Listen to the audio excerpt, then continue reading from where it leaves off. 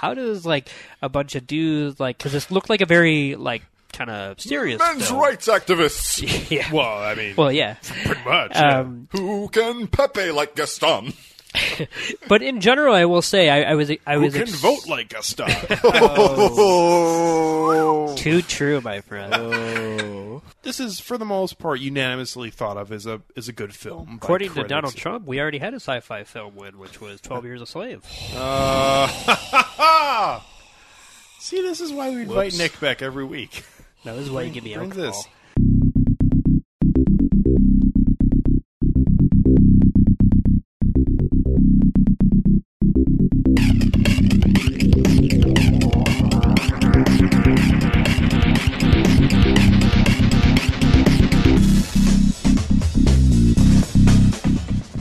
Welcome into Film Tank, the weekly podcast that covers both new and classic cinema.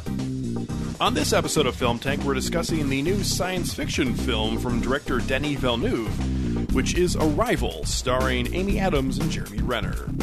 If you would like to get in touch with Film Tank, you can always email us at filmtankshow@gmail.com. You can also find us on Facebook, Twitter, and Instagram at Film Tank Show.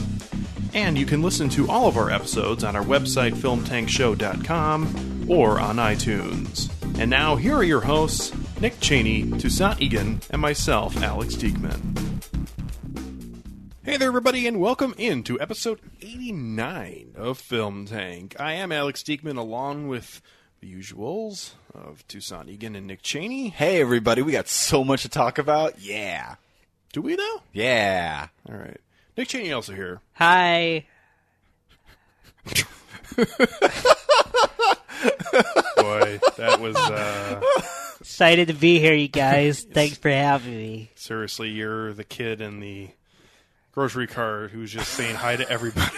Hi. Nick, stop doing that. My mom won't let me have Lucky Charms. Dad says yes.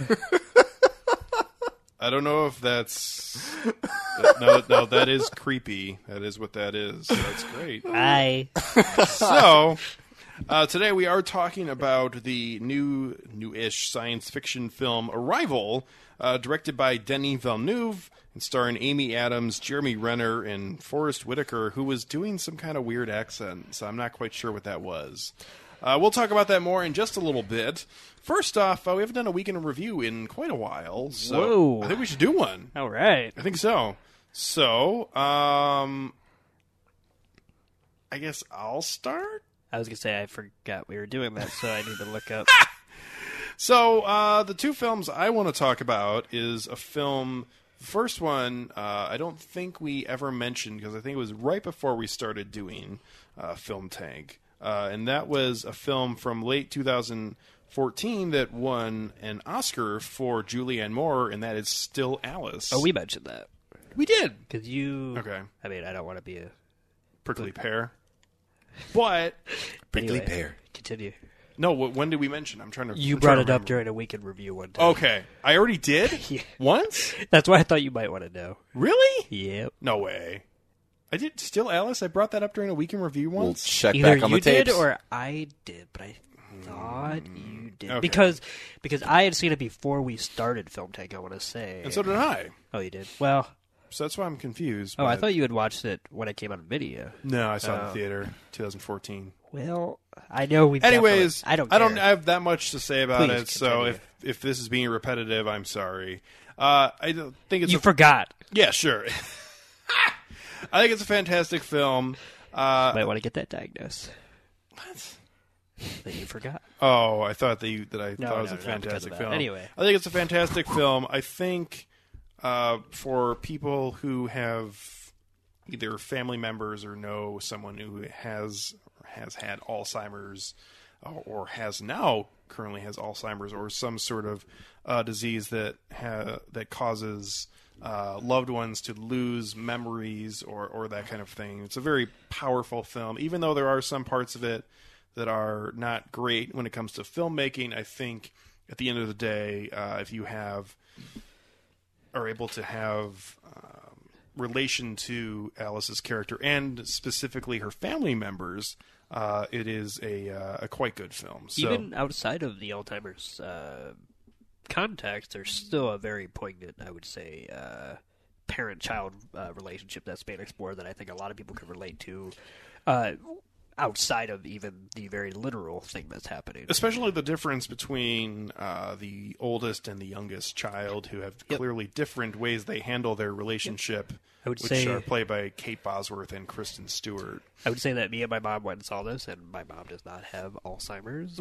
God bless her heart. Yeah. And yet we walked out of it thinking that in a lot of ways, like the relationship between Julianne Moore's character and Kristen Stewart mirrored the way that me and my mom interact versus the way my brother and my mom interact. So yeah, it's very relatable on a lot of different levels. Yeah.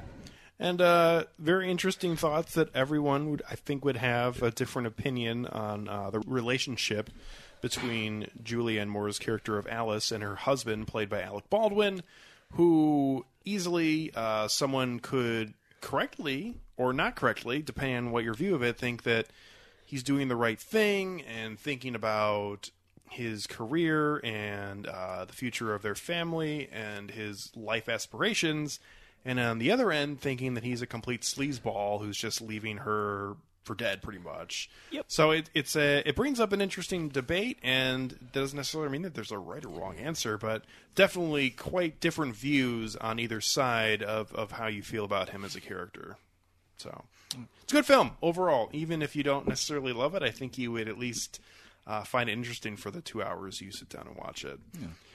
The other film I wanted to talk about, not necessarily whether it being good or bad, but just because I kind of got forced into going to see this, was the movie Trolls. Oh. Saw that without me. I know, because I hate you. How was it? It was fine. It was, it was honestly a pretty standard children's film. It seemed like... It wasn't as bad as just the idea of a Trolls movie seems to be, right? I think so, yeah. Okay. I think there were some cool little quirky things that they decided to do with the film that were pretty interesting. I think they hit on all the major emotions that people try to hit on, usually in children's films.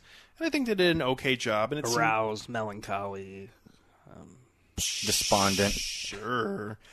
Anyways, it seemed like most of the children in the theater were responding well to the film, so I take it that they at least enjoyed it, which is this it was made for. So, yeah. That being said, there were some interesting parts, I thought, especially the part where they literally burn the antagonist to death. So that was something. So was this like a Wicker Man sort of situation, or was it like... no, Jesus Christ, no! like they, Jesus Christ! yeah, they Fucking love that movie. they roll the main antagonist off like away from the land where everyone has come together and is celebrating, and before they send her off, they light her on fire and push her away. So that's something. Oh, and she's a woman. So yeah, that's something. It could have been worse. Yeah. It could have been the scene from Hateful Eight where they decided to hang the fucking troll doll. Justice. Yeah. So it was. Yeah, it was fine. It was. Give it a fine out of 5. Yeah, it's for parents going to take their kids. I don't think they'll be as miserable as you could be getting dragged to some other terrible DreamWorks animated film, because for the most part they are very much either, oh, it's okay, or, oh, this was horrible. Don't necessarily have another Norm of the North on our hands here where it's like, oh. But, yeah, so. I can't wait for Woody Allen to make another animated film. What, like Ants? Yeah. I don't think he made that. He just No. does a voice Yeah. of a character. I just wanted to be in another one. Oh, I see. Oh, okay. Well, you need another neurotic Jewish ant in your life? I don't know how to answer that. And thanks to our amazing English language, I'm talking about the bug, not... Right, I was going to say. Yeah. I was going to say, a lot of people, maybe listeners, are going to see a lot of those at Thanksgiving. Yeah, that's what I'm thinking. So anyways, that's all I've got. And who wants to take the baton and go next? I could go. Okay. One thing I finally caught up on was a movie called My Winnipeg by director Guy Madden. and it is one of those movies that dares to, shall we say, stretch the definition of documentary. It's essentially this extremely personal video essay on the city of Winnipeg, which is where Guy Madden himself is from. But what ends up happening is, like, the movie is told almost exclusively through recreation footage with hired actors, and it weaves personal anecdotes, city folklore, and just weird, fantastical detours, and it's almost never really made clear what's true and what's not, but it ends up painting a picture of a city more vividly than a straightforward documentary would, and I absolutely loved it. It's shot in black and white. And it's only from like 2007, so it's funny because it's a throwback. Clearly, Guy Madden himself is besides being an auteur, but a lover of late silent, early sound footage, early sound films, because the way his editing, his pacing, all that is basically edited as such, because it's very abrupt cuts, and not jump cuts, but just this kind of like imperfect way of moving from scene to scene. And I believe he's the narrator of the movie, which is crucial, because the narrator essentially tells the entire story. Like, there's not that much in film dialogue itself. And now is just because kind of picking up on yeah. what you're describing about how the film goes throughout and saying there's not much. Now, is the narrator of the film, who you said that you think is the director, I'm 99% sure he is. Do you think that pushes a viewer in one way or the other based on what they're watching, based on his narration, or? Absolutely, because of the fact that he is the narrator, but there is also a stand-in for his character, in the sense that what's interesting is the film itself has this structure that is reminiscent of a Twilight Zone episode called The Stop at Willoughby, where a man is like stuck on an endless train going to this town called Willoughby, but never actually getting off, whatnot. And then he also puts a toaster in the bathtub and wakes up and finds himself back on the train. Yes, you've seen this. So what ends up happening is this man, presumably Guy Madden, it's basically, he keeps saying, like, I don't know that he ever says his name, but he says he's a film student, and he, it's like all these stuff that are clearly drawn from actual, because he is from Winnipeg and whatnot.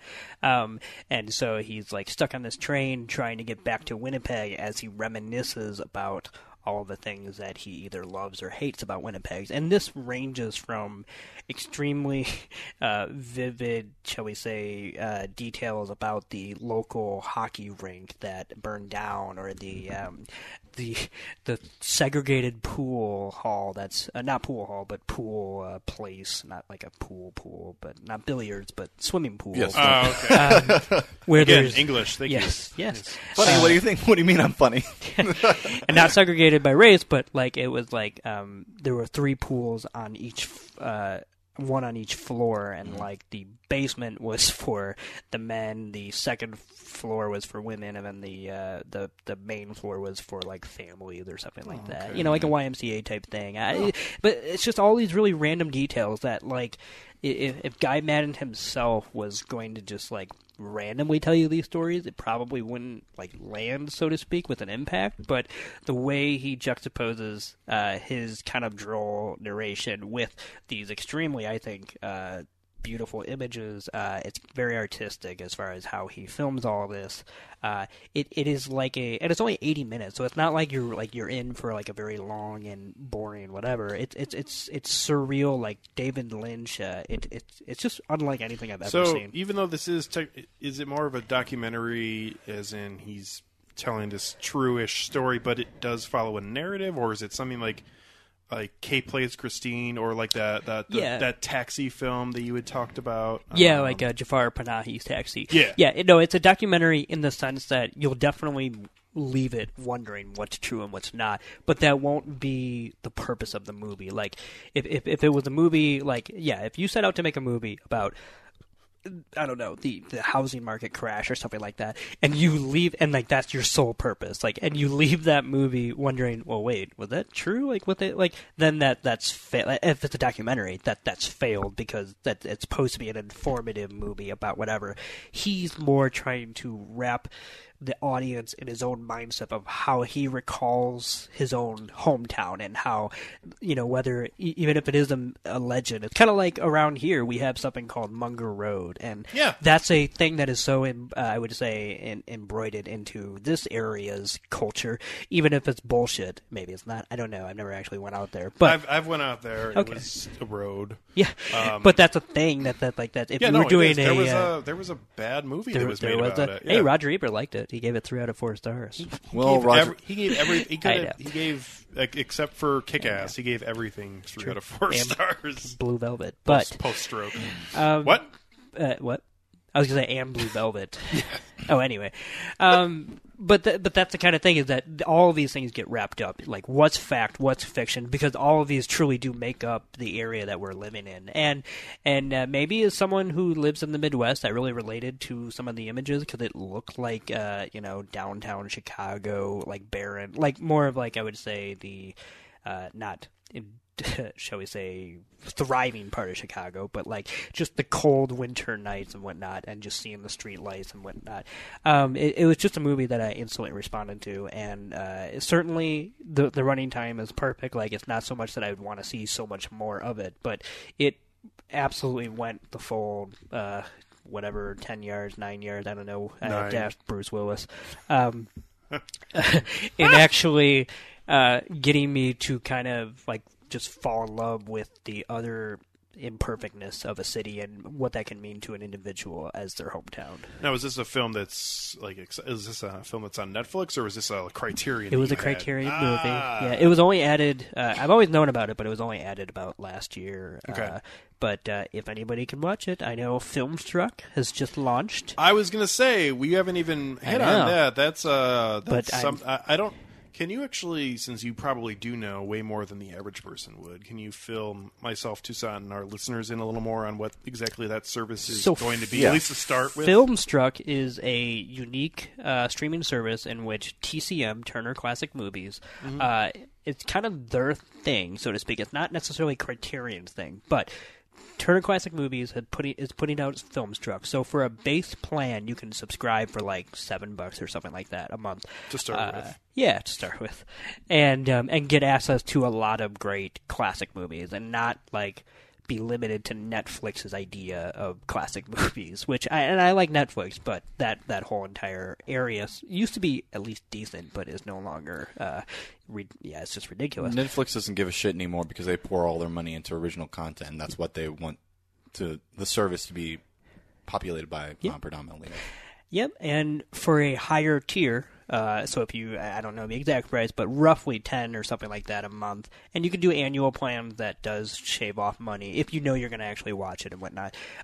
For a higher tier, you can get what they call Filmstruck plus the Criterion channel, and that is essentially, like, I'm not going to say it's the entire Criterion collection, but it's up there. It's got to be over 90. Armageddon?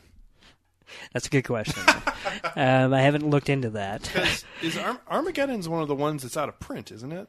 No, it's not. I don't think so. Like, I don't know that it's sold anywhere, but if you go to Criterion.com, I'm pretty sure it's still in print. It doesn't really have much competition now. It's considering it's just the DVD and whatnot. But what is it? So yeah, even if it's not the entire collection, it's got to be over 90%. I want to say it's essentially what they were hosting on Hulu, which is no longer now the Criterion's exclusive streaming place. Will be this Filmstruck, and they're working towards doing things like actually having bonus features as a part of the film streaming service. You can literally click on Throne of Blood, and if you didn't want to watch Throne of Blood but you want to listen to the commentary, you could listen to the. Now, we're gonna back up here, and this is a total sidetrack. Okay. But for certain people, specifically you and other people, this A, sounds great for people being accessible to this, but B, takes away a little bit from what Criterion's purpose is, right? So I would say yes and no. As for someone who myself, it doesn't really bother me because of the fact that I'm more of a Criterion worshiper. Because of the quality of film restoration. I'm not a big special features guy, even though I totally love what they do and whatnot. Or the physicality of actually having. Well, I was going to Yeah. say that was part of it of What? getting the actual Blu-ray highest quality you can get of this, and Right. now it's, even though it's HD quality, it's still streaming. So Exactly, it's still streaming. That's why it's still not competing with what I have on my actual Right. like cabinet and whatnot. Now, yes, it is starting to bridge the gap a little bit between like people who buy Criterion solely, not solely, but for the special features and for the total package. Yeah, it's starting to widen that margin a little bit. But in general, the special features will never be, unless they totally break it wide open, will never be as comprehensive as they can be on a streaming service, just due to the sheer volume of which. I mean, I bought, for example, let's say Red River is a John Wayne classic directed by Howard Hawks. The Criterion Blu-ray comes with the original novel, Yeah. Red River. It comes with all three versions: the reconstructed version, the theatrical version, and the pre-release version. Like, those are things that are not going to be. now, specifically, if they get to a point where they have 100% of their library, which honestly probably will never happen, just because that puts yourself in an even bigger corner. But you have a very wide variety of the library, and if it is, I don't know what the dollar amount, but if it is $10 a month, and it's going to be $10 a month, does it get to the point where you are devaluing your product on the shelf, because Criterions are known for being not the cheapest things ever unless you're getting it during their sales? Well, I would say this. It's not so much that they're devaluing, but Criterion, I would say, is a smart company. They, besides the fact that they commission all original artwork, they, unless there's an iconic poster, which they reproduce for good reason. But because they go to great lengths. They put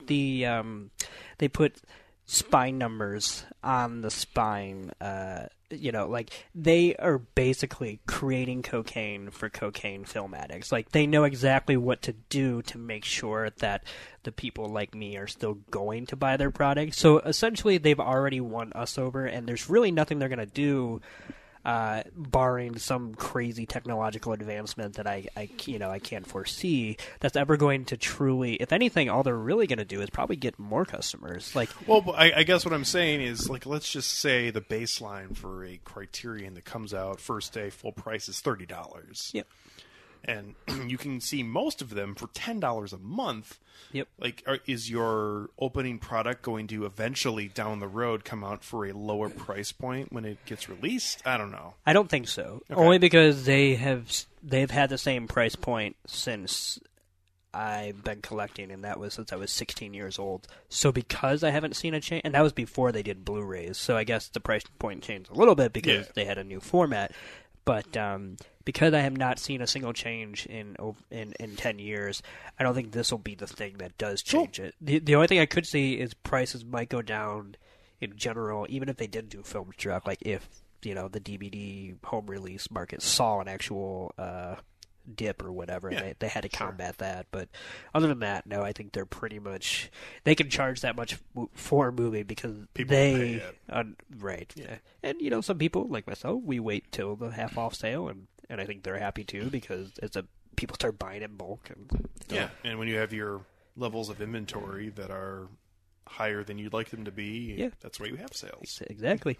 And I'll say this as my own personal experience: I will never truly give myself over, shall we say, to The dark side. Well, that, yes, to a streaming service, the dark side, until streaming over any, I would say, home broadband connection can perfectly match a 1080p. Probably a ways away on that one. I was gonna say, it's like right now only Netflix is like even close to it, Mm-hmm. and I haven't seen Filmstruck because I haven't actually subscribed. I'm sure it'll be good. But I'm sure after it'll the be first good and couple months. right. But none of them have ever wowed me the same way than when I put an actual physical disc into my Blu-ray player. I still, and this is totally nerding out, I remember the first Blu-ray, at least the first one I can remember purchasing. I don't know about watching, but the first one I remember purchasing was Pirates of the Caribbean: Dead Man's Chest, which was the second one, which I think came out in 2007 or 2008. Yeah. And I just remember the look on... Now, wait, really quick. Did Sure. you purchase that, like, when that movie came out? Like, so Yeah. to speak? Okay, so wow, you were an early adopter. I was going to say, it was a pretty early one, Yeah. which I had a Blu-ray player pretty much right off the bat because I got PlayStation 3 when it came out. right. So Yeah. I wasn't a person who was dropping three Right. bills on a Blu-ray player at Best Buy, Yeah. which is great because you can go buy one now for like $15. But I had the Blu-ray player. I watched the first film that I had, and just remember being completely in awe by how it's more what the special effects look like on Blu-ray than opposed. I mean, the landscapes and everything looks really good. Just regular film looks really good. But you talk about computer-generated effects and good computer-generated effects, and the way that they pop on Blu-ray is just like the look of Davy Jones from that original Blu-ray that I have. I was just blown away by how crazy clear that was. So Yeah. It's good stuff. it is. There's a We reason still got to why- have that Criterion episode one day. Yeah. That would be fun. Well, I think we're going to let Toussaint talk, if that's okay, because Nope. he's just been sitting here patiently waiting and not really caring about this stuff. Actually, yeah, I just didn't want to interrupt you. Oh no, Yeah. you're good. I know that. I think Toussaint's pretty much in the same boat as me, where I think you own some Criterions, don't you? Yes. But you're not like a Criterion person, because I think I own 4 or 5. I own, I think, 3 Criterions. Yeah. My first one being Les 256. Is that really your number? Yeah. Holy shit! I mean, That's a. I've seen your wall, so I can believe that. That's 10 years worth. Like, that's not. I mean, of somebody who's really, really enjoys them. Yeah. So there you go. I've sold some. Yeah. So that's just this number. Yeah. Anyway. So I watched episode 7 of Westworld this past week. You gonna I'm not do going this? to tell you Are about gonna it. do this? Shut up. We just talked about the No. episode. I'm really enjoying the season. I can't wait for us to have our episode where we're all going to have watched all the episodes and talk about it. Without spoilers, Yes. can I say, like, now you've seen 7 episodes out of the 10-episode season. Have you been happy with the way the show has progressed since that very first episode where we all kind of gave our reactions? I think I have. Like, there's been some moments that have been sort of like meandering for me, like for the couple early ones. I'm just like, I don't know where this is going. It's like, and now I'm at a point where I don't even want to. Like usually this is the point, like in the later half of the first season, where I'm just like buzzing with different theories. Like, I am totally exhausted of all theories. I have no idea what the hell is going to happen next, and I just watch it out of the compulsion to see what's going to happen next. Like, it's still a really interesting story in and of itself, but I'm just looking forward to the inevitable season 2 coming out. Is like how it's going to peel back the layers even more. Like, it's just been a really. God, Anthony Hopkins is such a fucking great actor. Like, he's so great in the show. I love When it. he wants to be. Yeah, I mean, no, like this is him. Like no bullshitting. Like, this is him and his. I'm glad to hear that, because just from the first episode alone, I didn't think he was going to have much involvement with the show. Like, I mean, I know he had an integral character, but He's a principal character. But I yeah. thought it was going to possibly be like I don't know anything about after the first episode. I'm positive he's going to be killed off by the end of the first season. Whoa. Yeah. That's a theory. Yeah. That's a I have theory. only seen one episode, but he does not look like someone who will be hanging around for very long. Are you talking about Anthony Hopkins, or are you talking about the character? Well, no, I mean, like, just in the limited TV landscape I have, when you have, even though, When you have a prestige actor like yeah, that, like, he's not going to be. You're saying Ed Harris in The Prestige? Ed Harris is great. He is great. He's know great in my- this, too. You know my feelings on Ed Harris. Ed Harris has not had a lot going on the last, like, 5 years. there are layers to the Man in Black. I like that. Like an ogre? Sure. Yeah. Pull back that onion. Yeah, but But no, I'm very excited to watch. I'm planning to watch them. And in fact, and that's the problem. Like, I've been waiting patiently on it, and I've been trying to, but I know that I think once I start watching it, I'll be knocking out 3 episodes at a time. So at this point, just wait for the last 3 episodes to come out and just binge it. Yeah, that's just, probably just what's going to happen. knock it out. I wish I could do that, but I'm already too deep in. I have to watch it every and Sunday. that's great. I was mentioning before we started this episode that I'm so happy about this because this is a show that I wanted to succeed. I wanted people to like. And it really does seem like this is a show that could catch some steam going into the second season, which is really when you can start judging a show's longevity. Like, we're going to judge the show based on what their premiere does for the second season, right? I mean, that's a real good baseline to see if this will be a 5-season show or a 2 or 3 season show. So I wanted to mention Nick. Yeah. Without giving any spoilers, I feel like later on in the season, it takes cues from one of your favorite Whedon shows, Dollhouse. Yeah, so yeah, I know that's kind of it's. I will say that's maybe one reason why I haven't like consciously trekked forward. Not because I think it's a ripoff. It's not Dollhouse, but because I keep thinking like, am I gonna get enjoyment out of this as a separate entity, or am I gonna keep my own self like thinking about Dollhouse and whatnot? It's way different. And it's not even just a Dollhouse, too, though. It's it's any kind of Simulacra sort of, not even like dystopian sci-fi, but any post 9/11 sci-fi that like Dollhouse and Battlestar Galactica, the remake, both kind of have that idea of like man versus machine and which one is sentient, which one isn't, and the witch hunt that ensues when you have this very diabolical, I don't know. I wonder why that is. But yeah, I have really enjoyed the 7 episodes of Westworld so far, and I'm looking forward to finally finishing off and maybe even having like a discussion episode on it. I think it would be really cool. Yeah, we're looking forward to it too. At least I can't speak for Nick because no one can. Ooh. Nope. He's a wild card. I have what? no idea. It's a rebellion. It's what I do. Okay. Sure, that's great. I also saw another film this past week, one that it feels like I should have at some point have sat down and like watched this when I was younger. You've never seen it before? This moment? I had never seen it before.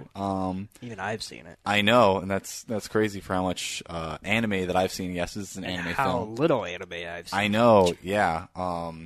So I finally watched Hayao Miyazaki's My Neighbor Totoro for the first time, and man, that film is delightful. It's fantastic. I love it. The theme song is great. Hey, let's go. Hey, let's go. Yeah, and I watched that and I realized why Totoro was so iconic. It's just because he's just a big ball of fluff. Snorlax. Yeah, he's just a Snorlax.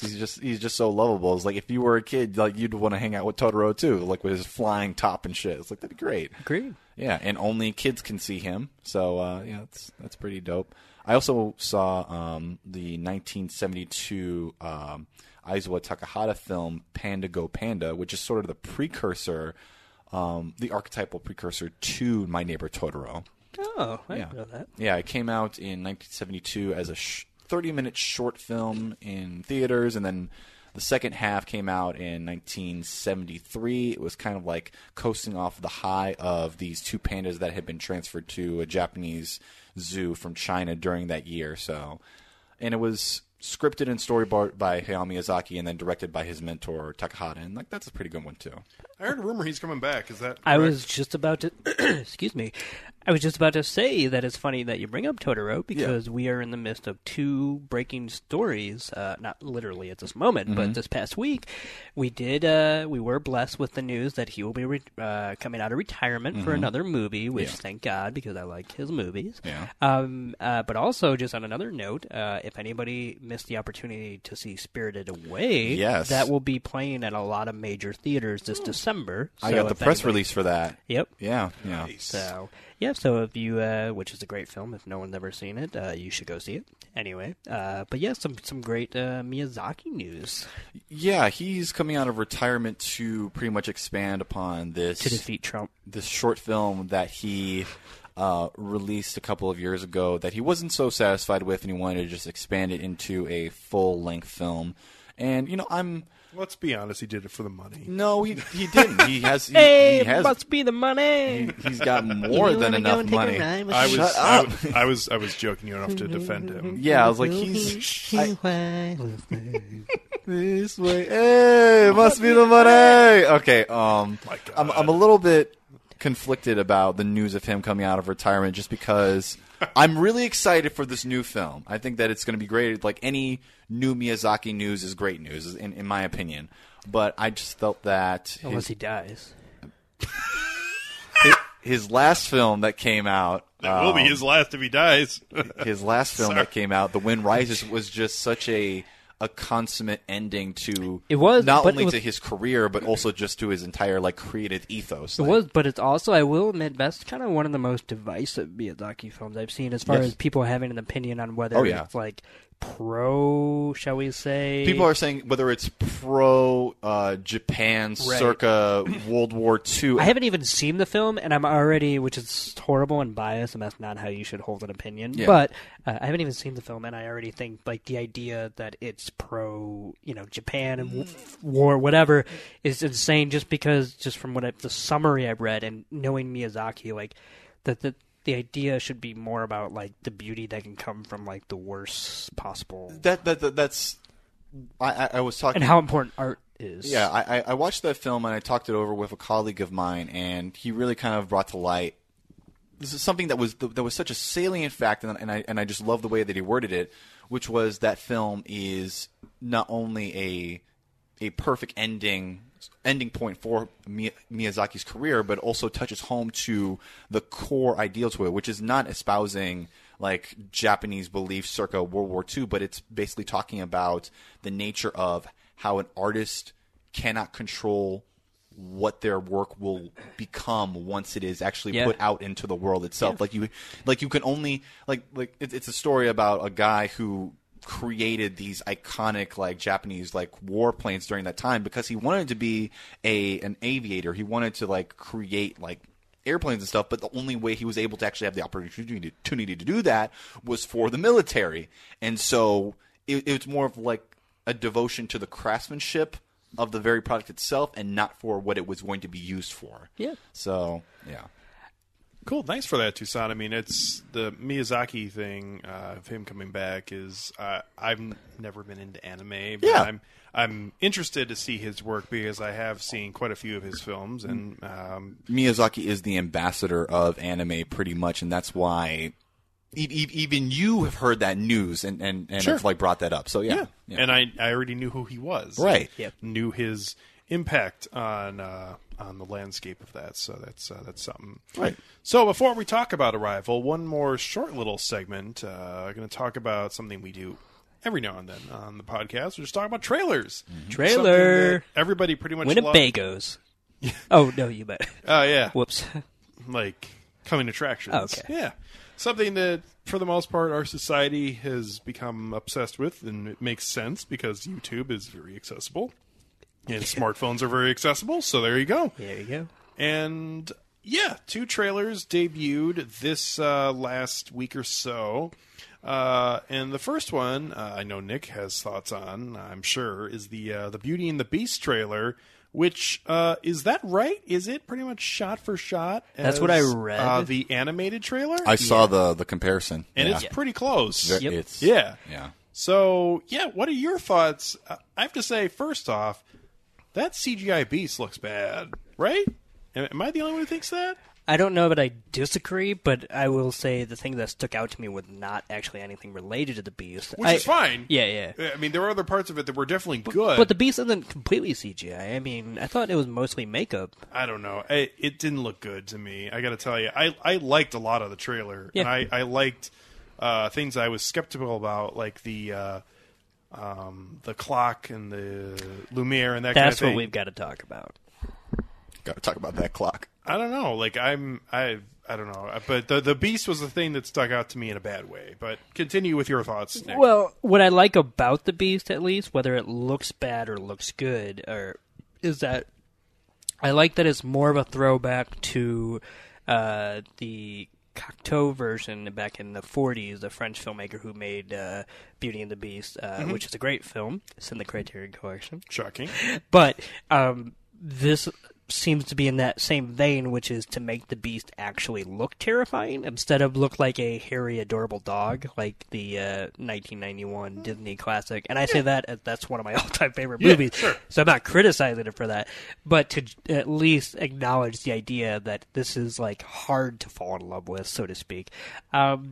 But I gotta admit, I like the trailer. It kind of puts some of my fears at ease, considering it's a remake, essentially, of one of my all-time favorite movies. And I still don't know how the musical part of it's really going to fit into it, even though, like, we get certain cues brought up, like the piano chords for Tales of the Time and a few other stuff, or even just like the original opening of Beauty and the Beast with the whatever. I think this film will be much more unanimously well received than the previous live action efforts have been, specifically because the music is added into it. And I hope it's done well, but I would say so far I can't see, like, it's weird because I like the trailer and yet I also can't see how the song Gaston like fits into this world, like how everybody's just going to goofily. See, it's funny because I think that's the one song that I think I'm the most excited to see in the final film. So I'm excited weird. to see it if it's done well. I'm saying like this just kind of made me start to go like, well, how does like a bunch of dudes like, because this looked like a very like kind of serious men's film. rights activists. Yeah. Well, I mean, Yeah. pretty much. Yeah. Who can Pepe like Gaston? But in general, I will say I was Who can vote like Gaston?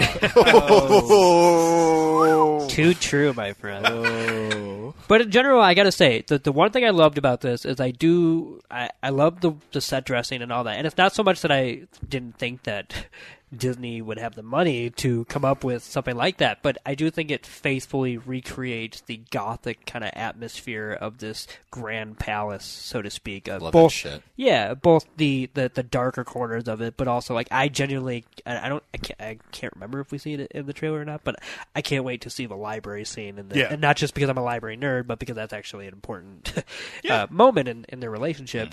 But little things like that. I will say.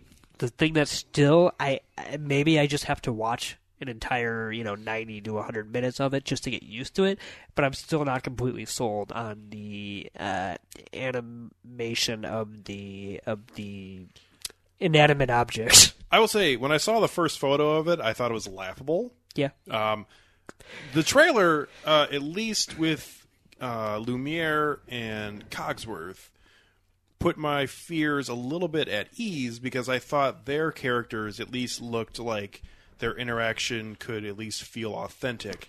Now, when we see Mrs. Potts in the trailer, I thought that was terrible. Yeah, that was actually the one that really stuck out in my head. Yeah. And what's most upsetting about what I saw in the trailer, at least, because the movie could be fine, and I'm very open towards it being good.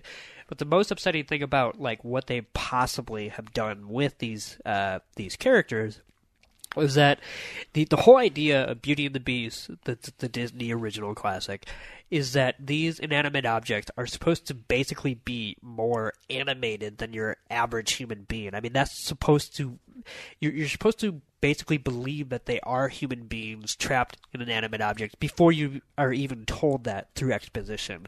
And so to see these weird, what look like stickered on faces, like especially Mrs. Potts is the worst, as far as what we've seen in the trailer. That's the only thing where I'm like, am I really going to like? Whereas when I watch the original film, I see these animated beings and I'm so enthralled by them. Like I can't imagine a Be My Guest in this universe. I'm positive, and Susan, I know you like brimming of something to say. I'm positive whenever it comes out that the most difficult aspect of this film was getting that right. Yeah. Because there's really no way it could be done that's going to be really good. Like, it was always going to be, in my opinion at least, the one part of this film that's like, but there was nothing you could really do with it unless you just made them animated characters. I just wish Andy Serkis could have played every character.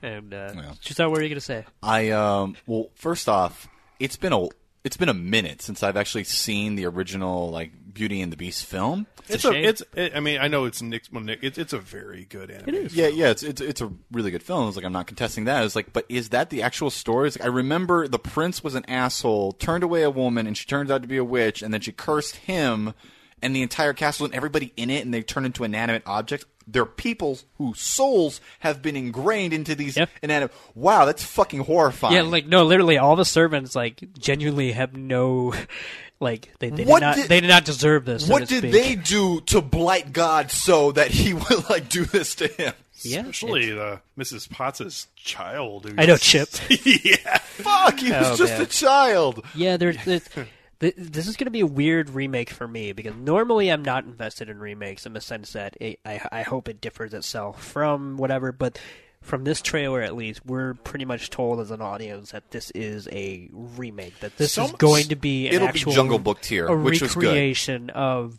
what we already have seen. So much time has been put into this, though. This is like their production schedule was long, and the post-production schedule was even lengthier than usual, and because this was a film that was completed, I want to say, in like late 2015. When you say completed, you mean like before, like before post-production and all that? Post-production and animation and all that. Yeah. But like the physical filming of this project took place last year, and this is a movie that isn't coming out until... It's not. Is it summer or is it in spring? I want to say spring of 27. I think it's like March or something. That is a long time in between, especially in this era. So I'm just happy. I'll say this much as my final thought. I'm just glad that after the trailer was released, I no longer think that this will be a like Alice in Wonderland type cash grab of a. It might be something I dislike. It might be something I love. But it at least looks like it tried, and that's all I could really ask. Unlike the NBC After Thanksgiving programs, which started, I believe, did it start with the Carrie Underwood one? I don't remember what it was. Sound of Music. Yep. And you're talking about the NBC Live musicals. And then we went to the Peter Pan thing with Christopher Walken. And The Wiz. And then we went to The Wiz. Yep. And now we've got Hairspray. Yeah. They're not going any better. No. But I feel like these Disney live-action reimaginated films... I thought Maleficent was not that great. Cinderella was okay. It was a Kenneth Branagh film. You knew what you're going to get with that. Yeah. But I feel like they're learning from their mistakes and actually applying that to the future of their films, unlike somebody like Marvel. So, yeah. And for a very selfish reason, I'm just glad that it seemed like Beauty and the Beast is in better hands than something maybe like Cinderella or something, because I like this much more than that. So. And I think most people probably will. Yeah. So, Anyway. Did you have any other thoughts, Toussaint, before we move on? No. Okay, very good. I know something you will have thoughts on, though, and that is the other trailer we're going to mention, which is the first full-length Ghost in the Shell trailer. We had gotten weird images and 5-second trailers. Yeah, I was going to say. Ooh, it's trailers for people who don't have attention span. Before we even talk about the trailer, I was genuinely surprised. Like, the day after that stupid teaser, I'm like, oh, wait, so that teaser was only literally to tease that the trailer was going to come out the day after? I thought it was going to come out, like, in a week. Right, or something, to like, here's what you're... But, like, nobody needed that, because... But anyway, the trailer itself is now out. The trailer is out, and they're... Just as there probably will be with the final film, there are a wide variety of thoughts on it. Yeah. Ranging all the way... from this is the worst thing that's happened since the Trump election to this is actually going to be really good. Like, I've seen people who thoughts have been that this could be a really good science fiction film. Yeah. So, Toussaint, I mean, I know that you're probably not... Your worries have not been eased by the trailer, but what are your thoughts, at least initially? I have very complicated opinions about what I saw in that trailer, because I've already seen like the other previous clips, and I'm just like, oh, that's kind of interesting. It's like I want to say some things that I am positive about with this film before I move on to some less positive about it. It's like, from already what I can tell of what I've heard of from interviews and for pre-screenings and stuff like that, this is not a carbon copy of the 1995 Mamoru Oshii film, but rather this is sort of a recontextualization that combines sort of the broad arc, White strokes. the broad arc of that film, while also incorporating more like universe-heavy elements from the actual Ghost in the Shell show, which is like my favorite continuity of it.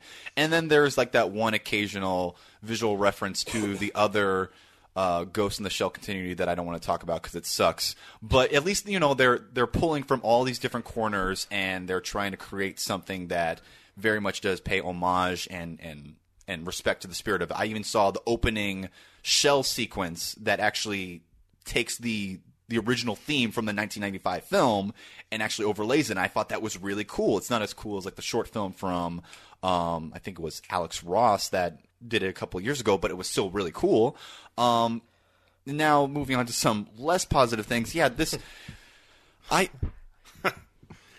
film. I was gonna say Tucson. I mean, you can't see this obviously as you're just listening to this, but Tucson is like having a moment here. Yeah, like this film pays so much attention towards paying visual fidelity towards its source material, and I'm worried that that's all that it's getting out of it. That all Rupert Sanders saw when he saw Ghost in the Shell Standalone Complex, all he saw when he watched the 1995 film, all he saw was Rise. Was like, oh man, look at this cool, bright, like neon cyberpunk robot shit. I will say that's the one good thing I'll say about the trailer is that I want to see it just to see about 100 minutes of those cityscapes. Yeah. I mean, my opinion about the cityscapes is like, that's. I'm not saying it's original. I'm not saying whatever, but I would spend time with it. I'm fucking tired of holograms and holographic billboards, but it looked like a really cool rendition of that city. There was elements that I thought like looked a lot like the original. I thought the Ghost in the Shell trailer, if I can just interject, because I have really no thoughts on this. Right.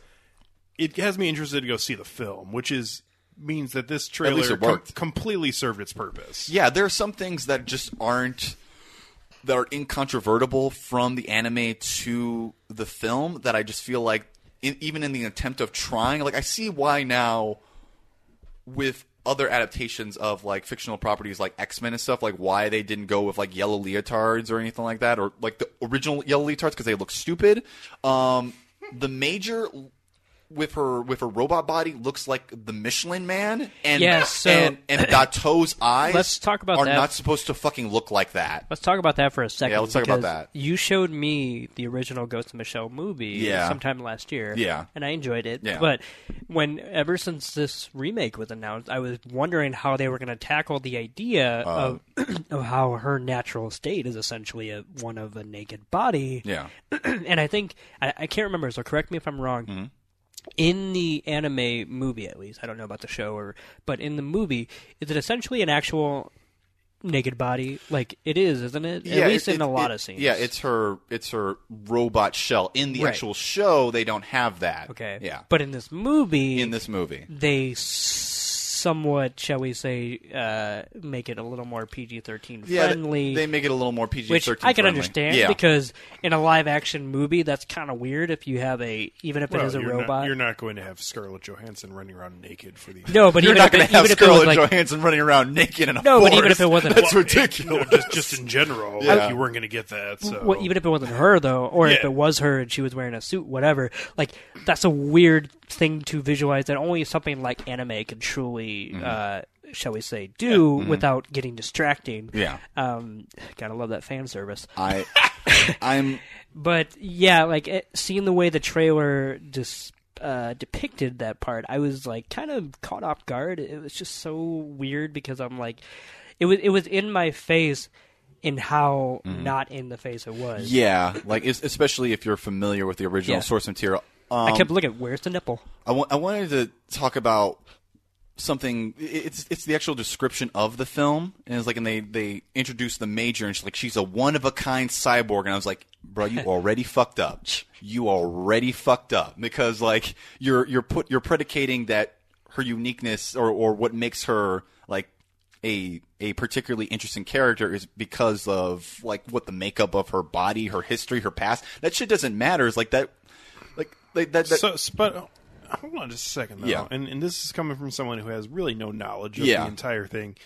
I mean, making opinions of an entire narrative structure from a trailer is, it's from always dangerous territory. It's from the actual description of No, I'm just talking about taking from this trailer Mm-hmm. and forming full opinions of what the film's complete structure is going to be is probably the wrong route to All go. right. I think Yeah. if you see the final film and you still feel the same way, Yeah. there's nothing left to debate. But at least from this, I mean, it could just be something to try to dissuade viewers, as Right. it has been done in many a trailers. I don't know. I just, I'm going to go see the film either way. You'll be there first day, man. I know it. I'm going to go see the film either way. And I've kind of already made peace with the fact that when it comes out, and if it sucks, the original film's not going to go away. The show's not going to go away. The comic's not going to go away. I'm still going to like it,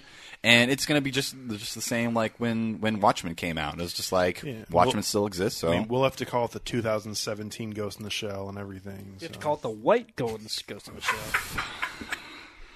Anyway, but yeah, we'll see when this film. I'm sure at comes this out. point we're going to be doing an episode on it because I would. Sure seems that way. I I think would this love is to the hear. third time we've taken multiple minutes of almost an entire segment to talk about it. I was going to so- say. I mean, it's important. Sure. Yeah. Anyway, It's like a film like Suicide Squad, which I'm pretty sure we took more time talking about the buzz about it than we Before. actually did on the actual episode. I mean, it's kind of Well, inseparable yeah. from the film itself. yeah. Well, there you go. Speaking of that, not that it will be brought up at all. Actually, probably won't be brought up even for more than like a second at all. We are going to do a year in review episode next January, so that's something to look forward to. Yeah, we will. We had a really fun time with that last year. I'm Oh excited. yeah, it was great. And why I want to say that is, I think because it was Suicide Squad's going to be number one in all three of our absolutely. Yeah. But in addition to that, we all enjoyed doing the episode where we went through 10 different categories and saying our favorite or least favorite or whatever.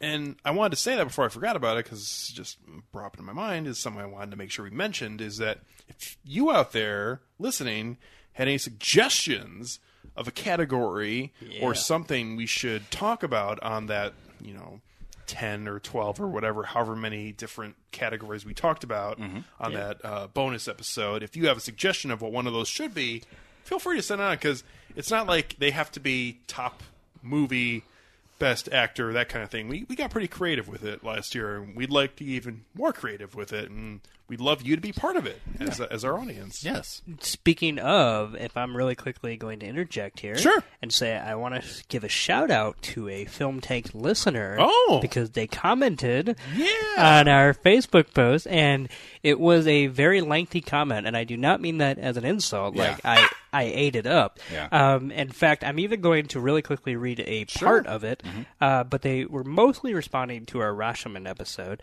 So this is proof positive that if you do write into us, you will be acknowledged. And I'm going to do that right now. But let's see here. That was from someone named Dan. Dan. Okay. Yep, Dan, a friend of the show, I believe. Yeah, yes.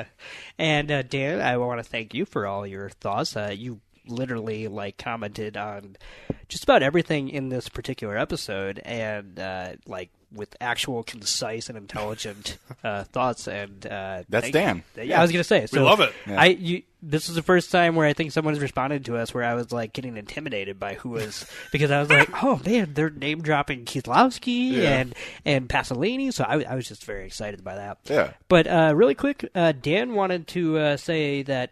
So we covered Rashomon, and he said we covered it pretty darn well, according to him.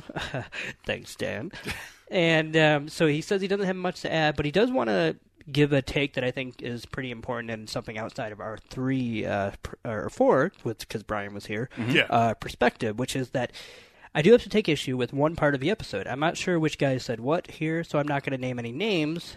Toussaint. That was not me. Just kidding. It was probably me, to be honest. So I'm not going to name any names, but there was some loose talk about how Kurosawa has a better feel for the epic than the intimate, as well as the assertion that Toshiro Mifune essentially gives the same performance in every movie across the board. To both of these claims, I cry foul. foul, I tell you. Check out The Bad Sleep Well, Stray Dog, and even Yojimbo, and you'll get a much clearer idea of the man's range. I could also recommend any number of films that show Kurosawa's mastery of the intimate and nuance, but he's perhaps even more impressive when he melds the personal with the epic, such as High and Low, or Redbeard, or Ikaru. Anyway, I just wanted to get that off my chest. If you guys are thinking about tackling more of his future, feel free to let me know, and I'd be happy to bore you guys with a shitload of recommendations. Seriously, though, as I said above, thank you so much for focusing one of your episodes on Rashomon.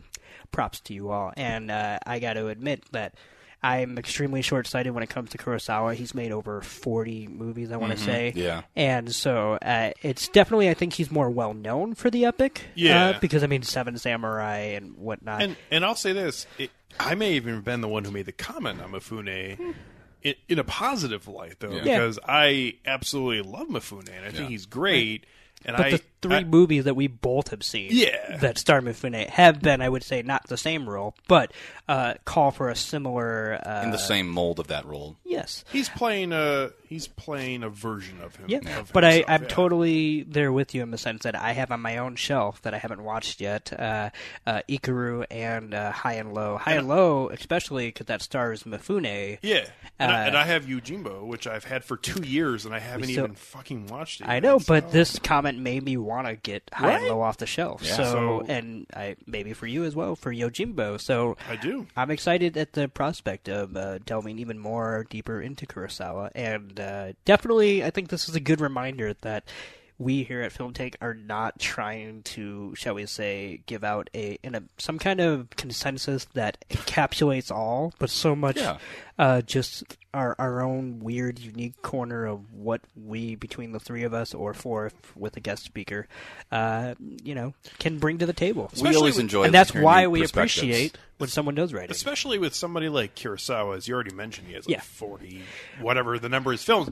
I was going to say. But he spent a long, pretty much legendary career. Yeah. But you look at somebody who's more recent, I mean, you can get even bigger names like someone like Paul Thomas Anderson, where me and you, I think, Nick, have seen all of his films. I think I've seen all of them, and I know you have, obviously. Yeah, I think you have. And somebody like, I don't know why I'm thinking of this person, but like Nicholas Winding Refn, who's been more of a recent, someone who's kind of jumped onto the stage and has put out these kind of divisive films.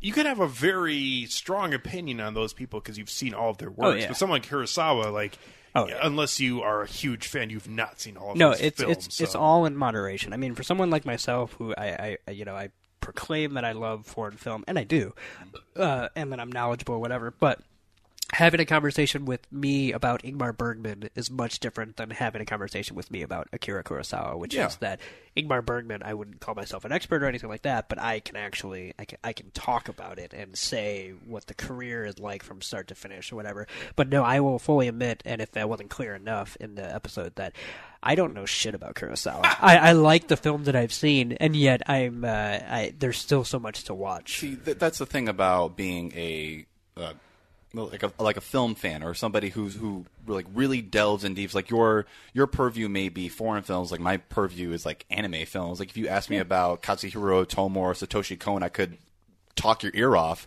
But it was only until recently that I actually even learned of and started appreciating Aizawa Takahata. Like he's like one of the three pillars of Studio Ghibli that people just don't know about, and he's like got a huge, prolific, like awesome career. But that's how it goes, man. I mean, like look at even like going into like bookstores. Like you go and you see all of those still exist.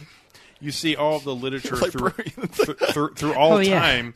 Like that's a condensed version of what that is, and that obviously doesn't even have close to all of the books and literature that is out there. But films are the same way, where you have a good appreciation for even like a specific genre, but man, like there's just so much more out there that even the deepest film cinephile or viewer haven't even gotten to yet. And Dan, if you're listening, I may not be a Kurosawa fan, but if you want to talk about Nagisa Oshima, let me know, because that's my Japanese boy. All right, we've taken so much time talking about other things, which is great, because I don't know how much we'll spend on Arrival. I really don't have that many thoughts.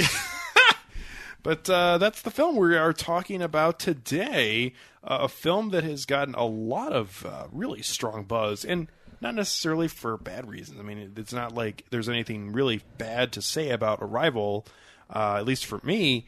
But it's an interesting that a lot of people have thoughts on this. And I even read an article today by somebody who was trying to make the case why this should be the first sci-fi film to win Best Picture, which it won't be. Nope. In fact, I mean, I guess depending on how much is out there, which this has been a really shit year for films, it won't be nominated even probably, but it could be, I suppose. Why would someone think that this would be?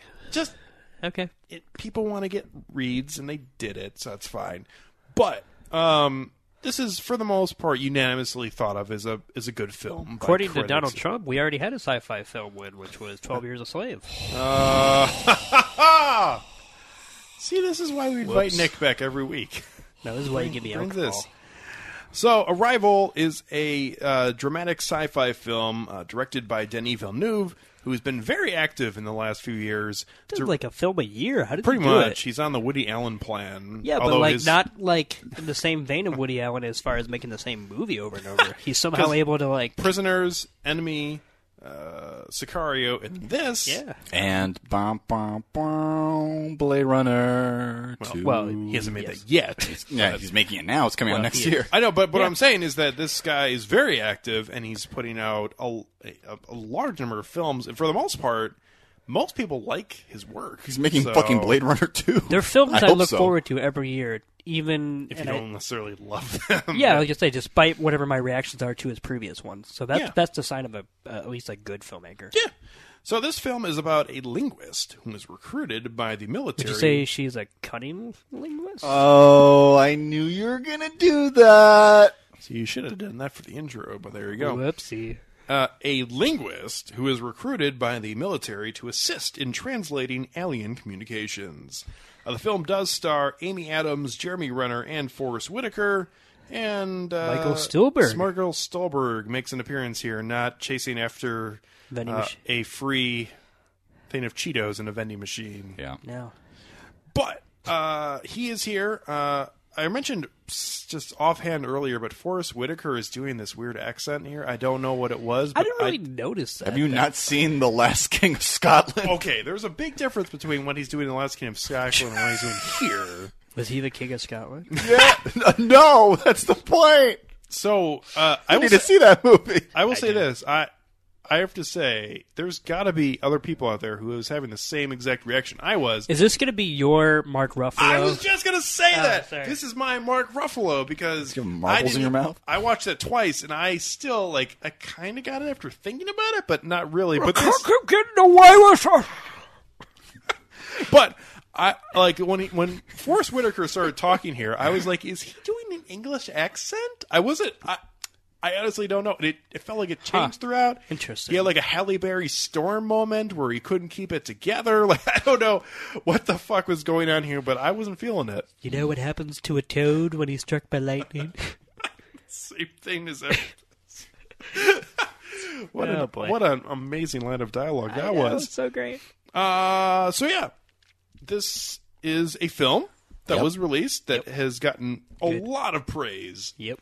Just as Sicario did. Yep. And who wants to go first? I'll go first. Okay, go ahead, Jason. First off, I want to say I really love the cinematography. I love the score behind the film. I think that it's visually it's not spectacular. It's not meant to be spectacular, but it's just very well blocked. I think it's a well blocked.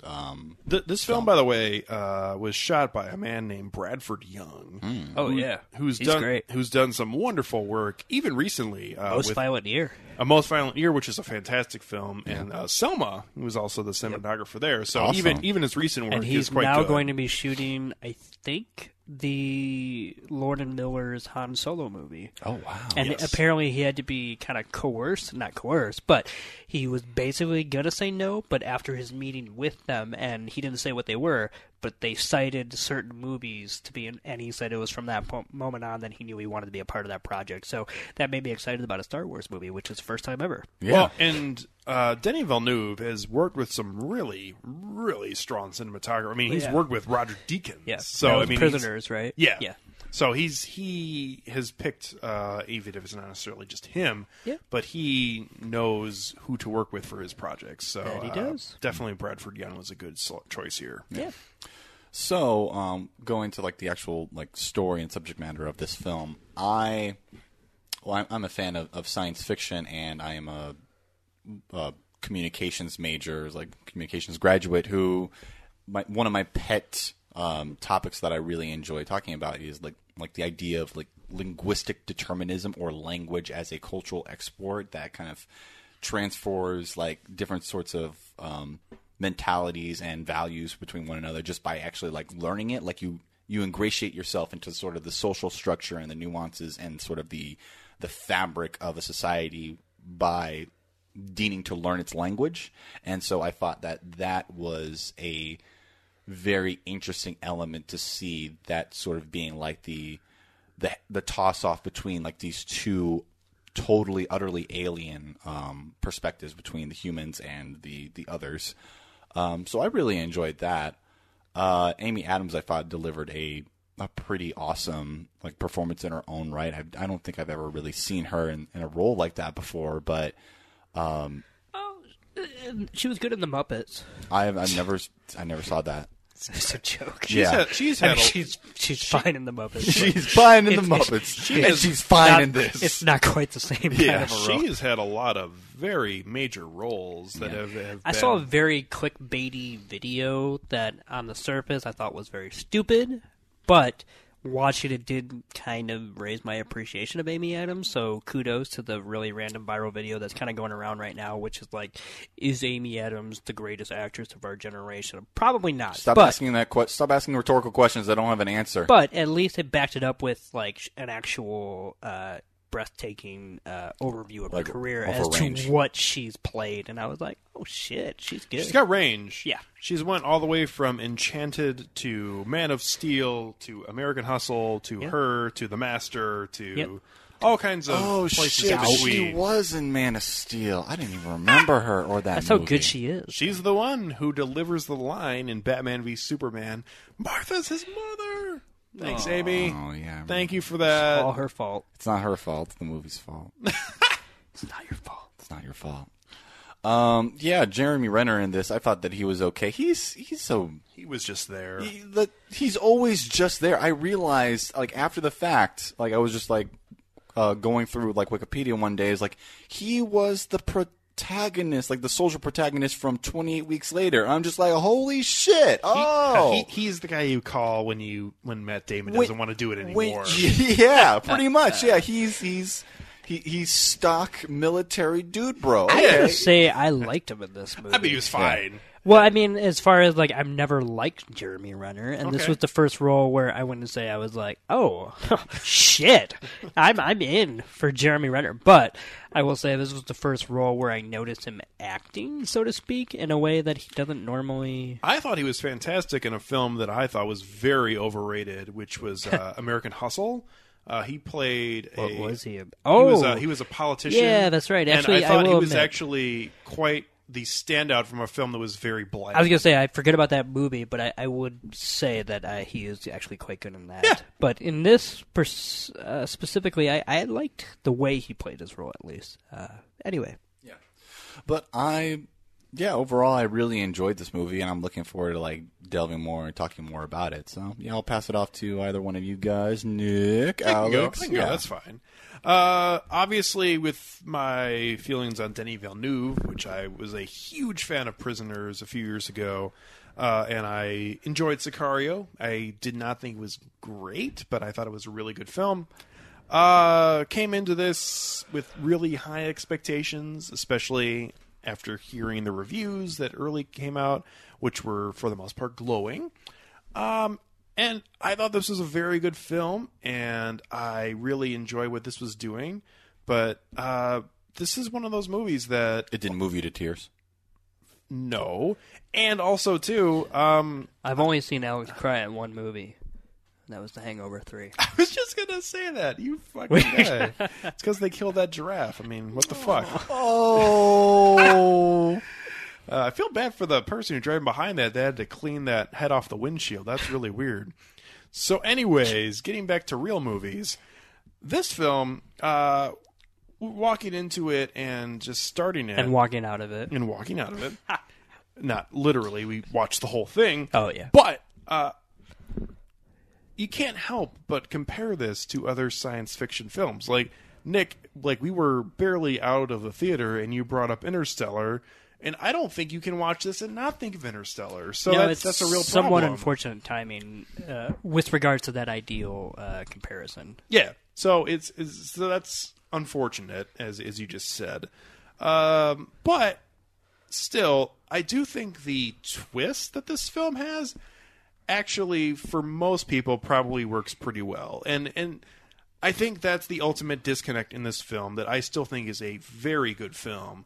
But this is a film that is trying too hard to do too many things with too many different audiences.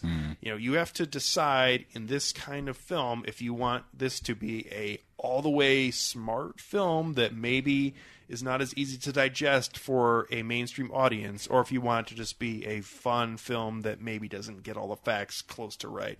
And this film, I feel like, gets caught way in between in that, because there are some things that feel very real and some things that feel like, do they really have that entire language knocked down already? Because she's going through that iPad like really quickly. I wasn't really sure about the passage of time. Like, how long does that? Yeah. It's hard, it's hard to tell because they're inside the genuinely ship. confused, and not in a fun sci-fi way, like when I watch Coherence or even Interstellar or something like that, where you're trying to throw curveballs. But when the movie was in a very workmanlike mode and it would montage the progress being made, I was confused as to whether they were actually making progress or whether they were guessing. And then it's not really until you're like done with the film, you're like, oh, I guess they were just learning that language. The film tries to go out of its way to tell you how much time doesn't matter, so that's kind of collapses. I mean, on time itself in the there. flat circle when you really think about it. Fucker, you beat me to it. So, Fuck you. even with being said that I feel like this film gets caught in between, I still did enjoy the ending part of it, even though I kind of picked up on what was going on somewhat early on.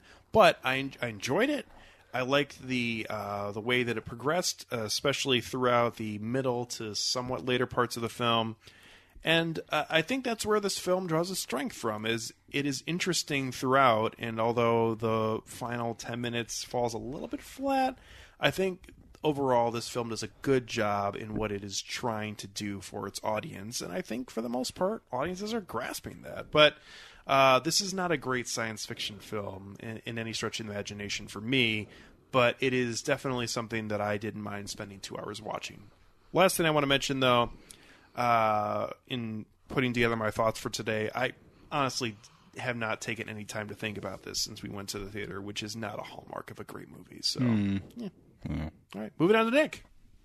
Yeah, I liked it, but at the end of the day, I just walked away from it, disconnected from it. I liked it from afar. I would say that I admire any filmmaker that tries to bridge the gap between hard sci-fi and a mainstream popcorn audience, because I think there is a way to do it which doesn't cheap out either audience, so to speak.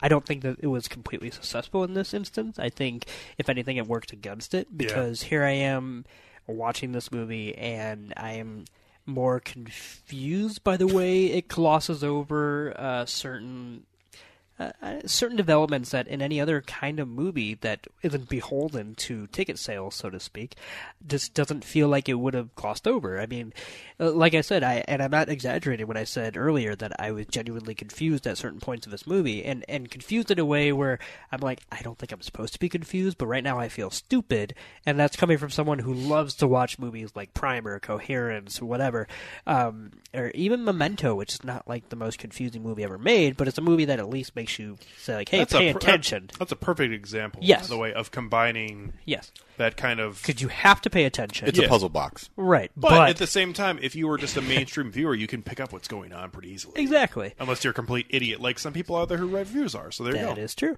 and I know that this movie ultimately failed to connect with me by one simple thing, which is that it's a movie about a lot of things that I love, like time loops and the ethereal nature of timelines in general and whatnot. And yet, the minute the movie was over, I did not have a desire to rewatch it. Not because I never want to see it again, but when I watch Primer, I watch it twice in a row. One, because it's so short, but two, because I always want to try to understand it in a vacuum of being able to watch it. And here, that puzzle box aspect did not really work for me, which is fine, because I think it has more to offer than its puzzle box aspect.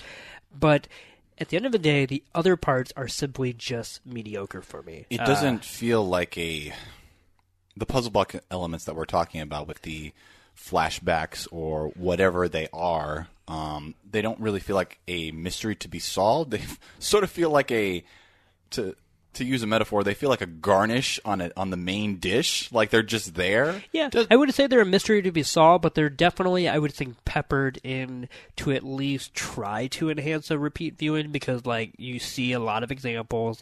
For example, and we're going to spoil the movie right now, but the idea is that Jeremy Renner's character and Amy Adams' character settle down and have a child, and then they separate because she knows the timeline of the fact that the child's going to die. He doesn't, and he can't learn it, which is completely contradicts the end of the film. Right. This takes place in the future after the events of this film. Yeah. But the way those scenes are sort of intersected into the film, it implies that it's meant to be flashback when really it's a flash forward. Well, I will admit, 20 minutes into it, I never got the impression that they were not supposed to be. I guess I would say I never got the impression that they would pass as flashbacks, because, that's what they were attempting. I know that's what they were, and I totally get that. I think it was successful for me, because I feel like you can't watch the beginning images of the film, which is what you're talking about, and not think they're flashbacks, and then get to the end of the film and not at least have that initial introduction into them.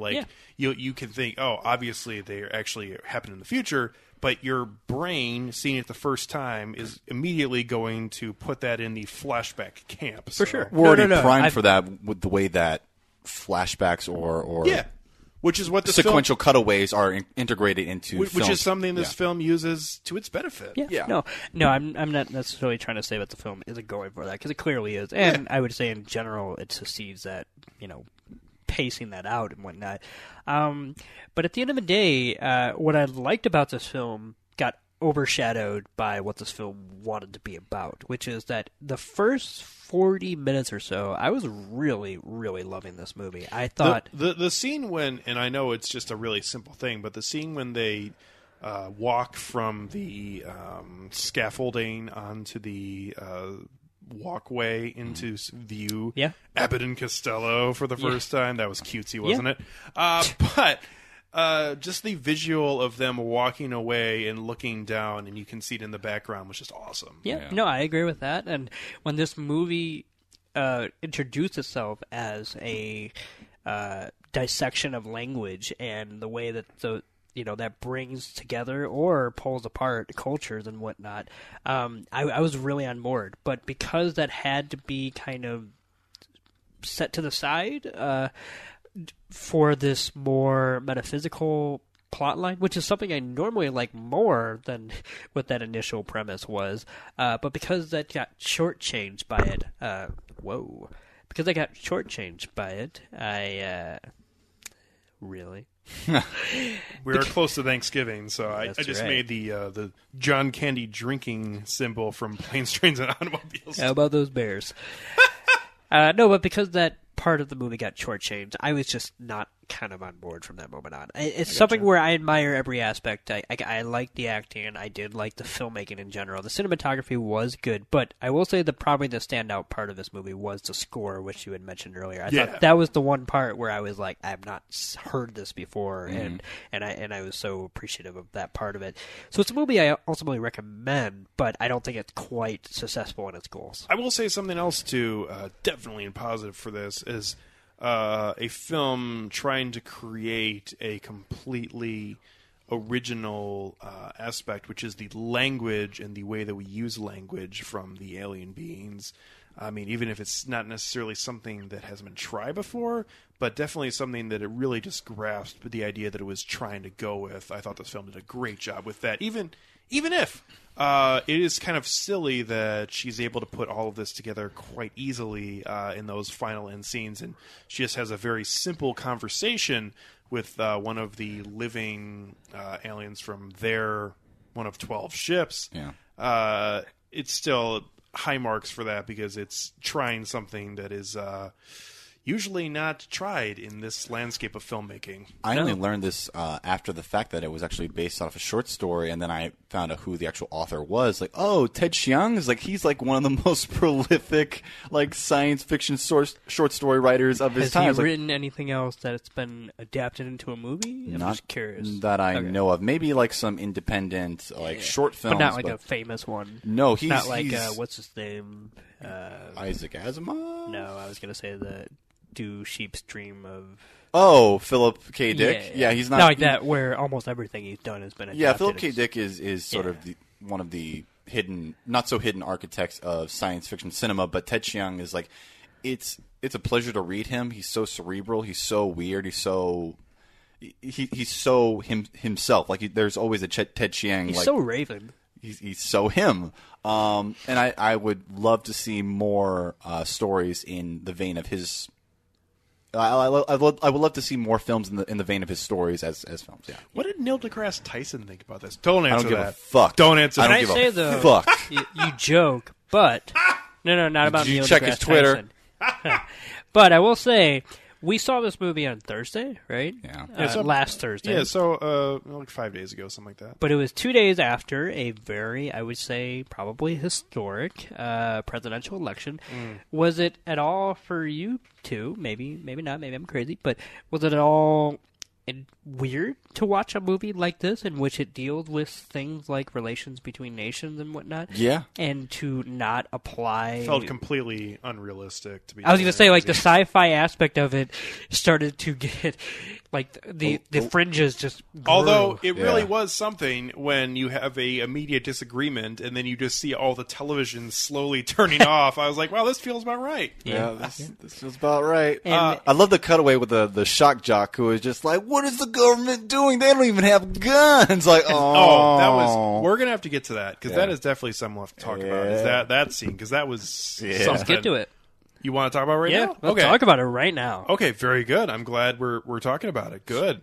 That was a scene that felt completely out of place to me. And even if they wanted to include those characters, the idea that they are fighting for their freedom and pulling out their shotguns to shoot everybody, it felt like, people remember that movie Sicario I just did, so let me introduce something from that film into this. I'm with you in the sense that I thought it was silly. And, this is not Gone Girl, which is part of a movie like Gone Girl. Even though, if you take a movie, and I know this sounds weird that I'm comparing it to a movie that may seem like it has nothing to do with this, but if you take a movie like Gone Girl, where you have a thriller narrative at its center, so to speak, but half of that movie is a satire and on how the media reacts to certain events or whatever.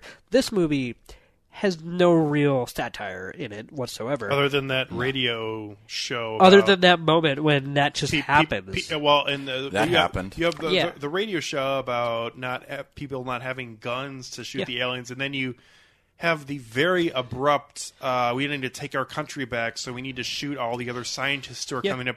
That felt so out of left field to me. I'll say one thing. The shock jock in the film... he was really tame compared to our universe. Yeah, that's true. Yeah, that for me felt almost like the Roland Emmerich effect, where I'm agreeing with you. Yeah, where a filmmaker had to we got to address how every faction of whether it be media or government. You or just whatever. made the military look like they just. Yeah, they don't have people who have a brain. Where Roland Emmerich does. Right, and at least for Roland Emmerich's credit, who makes decidedly, in my opinion, or I should say distinctly, worse films than Denis Villeneuve. But at least he's consistent with that idea, and he's we're going to check in with radio and the White House and whatever. Yeah. But in general, I thought that was out of place as well. Yeah. The thing I wanted to definitely mention, so I'm going to force it into the conversation right now. Force it. That's right. Was the very interesting taking the idea of taking from future events to add to present decisions, which completely disrupts the idea of the space-time continuum that Back to the Future gave to us. So, I want to know, A, your feelings on it, and B, did you feel like it was a good part of the film? I enjoyed it because... Purely because it reminded me of Kurt Vonnegut's Slaughterhouse-5, like with the whole... that like there's Billy Pilgrim who becomes unstuck in time. He gets abducted by these aliens called the Trophmodorians, who see time not as a linear progression of one moment to the next, but rather as a entire like enveloping landscape for which they can see both the beginning, the middle, and the end simultaneously. And so that's kind of like how I saw these visitors, sort of in the vein of that, and the way that they sort of communicated about time reminded me of that. That was cool. But what about and the one that's the easy one to come to mind is the conversation that Amy Adams' character has with the president or general from China? From China. Yeah. To find out the name of and then using that in her current state. Yeah. Which I actually thought was one of the better parts of the film. I thought that was really cool. Yeah. But I'm sure there were a lot of people out there who thought that was horrible. I don't know that I would find it horrible, but the problem with that culmination to that arc is that throughout the entire movie, we're treated to this idea that many nations are recipients of these pods that the aliens, shoot down, and they're all working on it and whatnot. And then it's China that's the big bad. Like, they're the ones who keep saying, like, oh, we're not going to work with them. We're going to whatever. So the idea... China. Yeah. China. So the idea that, like, because of this temporal interference, they just changed their mind just felt really weak to me, because it's like it's a Deus Ex Machina that was never truly set up, in my opinion. Even though it's not so much that I don't understand the logic behind it, because the movie is suggesting the idea of the interference of future events and past and whatnot. But it just felt really weak. It goes to the idea, though, of if somebody tells you something that you've never told anybody. This idea is used in it's one of the X-Men movies. Is it Days of Future Past, when Logan talks to Professor X, the younger version, and explains to him things that he has not told anybody yet, that he has to ultimately believe him then, because how else could you explain this? So that's why I it's actually in Dogma too. Quite enjoyed that part of in that aspect of the film. But the problem is that when you go with the idea that this is just something that Amy Adams becomes like night and day from where she was to then being enlightened to this, you then only have the final 14 minutes of the film to use this, one of the most interesting parts of the film. So I don't know. And that's the thing, is that this conversation is, I think, interesting, and I would totally dive into it, but it also negates the fact that for the first hour and 20 minutes, we're watching a completely different film, right? And not in a way where it's like your mind is blown when you get to that point and you can start to piece all the puzzles together, but a genuinely different film, a film about language and other more, I would say, hard sci-fi thing, not hard sci-fi, but actual practical, tangible things. And so for the movie to kind of wipe that slate clean in service of a more fantastical ending, it just didn't really sit right with me. Yeah, I mean, I liked it, though. No, I just want to say. There's a lot of things to debate about it, which I guess is at least there, even if you can't necessarily think on them, and it's not something that just pops in your head immediately the next day.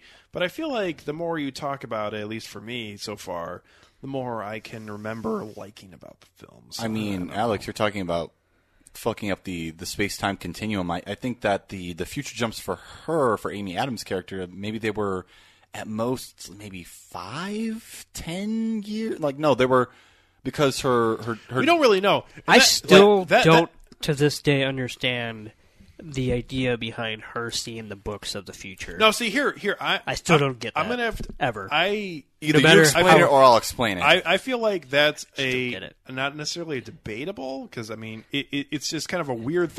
It's a weird, seemingly throwaway scene. I don't think but I'm crazy in suggesting that at least the way it's edited and the way it's Portrayed. I don't know, portrayed, yes. That it's not a clear, like, this is a future scene. It's not. Okay. It's not clear. So I'm not crazy, right? It's either Okay. it's either horribly edited or wonderfully edited, and I don't know what the answer is. And I can totally understand anyone subscribing to either one of those. But because when I see it, I just like, what the fuck? yeah, I didn't have any trouble reading it, but I can understand if you didn't. I personally think that scene is showing her post her child's death, deciding that me keeping this all to myself, as I assume she has for this entire time, is not benefiting anybody other than myself. I As had I'm all carrying these this books burden. published, so now I'll share them with the world. Well, no, yeah, I guess that's a read of it, but anyway. she's trying to spread the knowledge of this and not just hold it to herself. So that's no, what I'm I with read you. from that. No, so. I'm with you on that. I'm only talking about the physicality of her opening this box and seeing these books that she's not yet written, because that's the thing that I don't get. The way it's edited in the movie. What? You think that she hadn't written those books? No, she wrote that book. She will write that book. That's a vision Yeah. into the future, not necessarily. And that's what I don't understand where Vision come into place, because Vision didn't really happen in these movies, other than like when she's sleeping or when it was like clear. But cut she's vision. able to see it after she's enlightened She into becomes more- this. So it does take place after the one scene in which she's given that gift, so to speak. Yes. Okay. Yes. I mean, Yes. if that's the case, then that I guess that does make narrative sense. I think it's silly and hokey. Yeah, that's fine. But that does make sense. We are clear that the scene of her opening the book, like the way that it's edited, is it shows a future event where she will have written this book, and that she's just getting the offer proofs back from this book. I will say, that's why she's you opening say the we are box. clear, and yet I would say that the movie's not as tightly edited to suggest But- that upon a like immediate viewing. Because I don't necessarily. I'm just saying, as someone who's seen yeah, a lot of yeah. hard sci-fi movies, I watched that scene and just kind of said, "What?" But I don't Yeah. necessarily think what Nick is saying is a bad thing in the Yeah. film's vein, because I do think that the film does, whether it be really smart and it's trying to do this, or it just be dumb luck, like we don't necessarily know where her opening the books and that falls into the grand scheme timeline. Like, is that after all this? Is that before? And she's just telling Jeremy Renner to go fuck himself? Like, I don't Because know. that's why but- It's around the same literally- era of the time when she's giving the presentation, No, and no. then everybody else knows it. Right, no, but what I'm saying is that after her child's death? Is it before? Like there's no way to definitely know when that Right. event happens in the whole timeline. I would so. guess it is after her. And so would I, child dies, yeah. but we don't necessarily know that for There's sure. there's Right. nothing so- explicit, yeah. And I would other than say the dedication. that my reaction to that scene is why I posed the question after we had all three walked out of the theater, which was, so why did she see the logo of the Aliens logo on a book that hasn't been published yet? Because I got genuinely confused in the way that was depicted. Because in she its editing. hasn't published it yet. Right, and I get that now, and it's Yeah. not so much that I don't like. I don't disagree with you guys anymore, Mm-hmm. but I think there was a better way to convey that, even in an ambiguous nature. It's the problem of something that I already hit on a little bit, I think, and so had you, Nick. But it's the problem of trying to jam in a completely different story into a climax of the film, and you have so many images and different types of outcomes thrown at you at one time, where you had so much time earlier on spent on watching her breathing when you could have dedicated more time to this, and they decided to just jam it all in the end. I have a really random thing to bring up right now. Yeah. Now that you just brought up her breathing, I don't think Denis Villeneuve is misogynistic. I'm saying that right now. I don't think he is.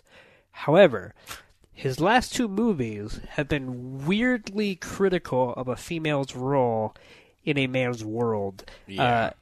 To the point where I feel like Sicario, one could argue that was the point of Sicario, and even if I don't quite get value out of that movie in that vein, I can understand that point of view, so to speak.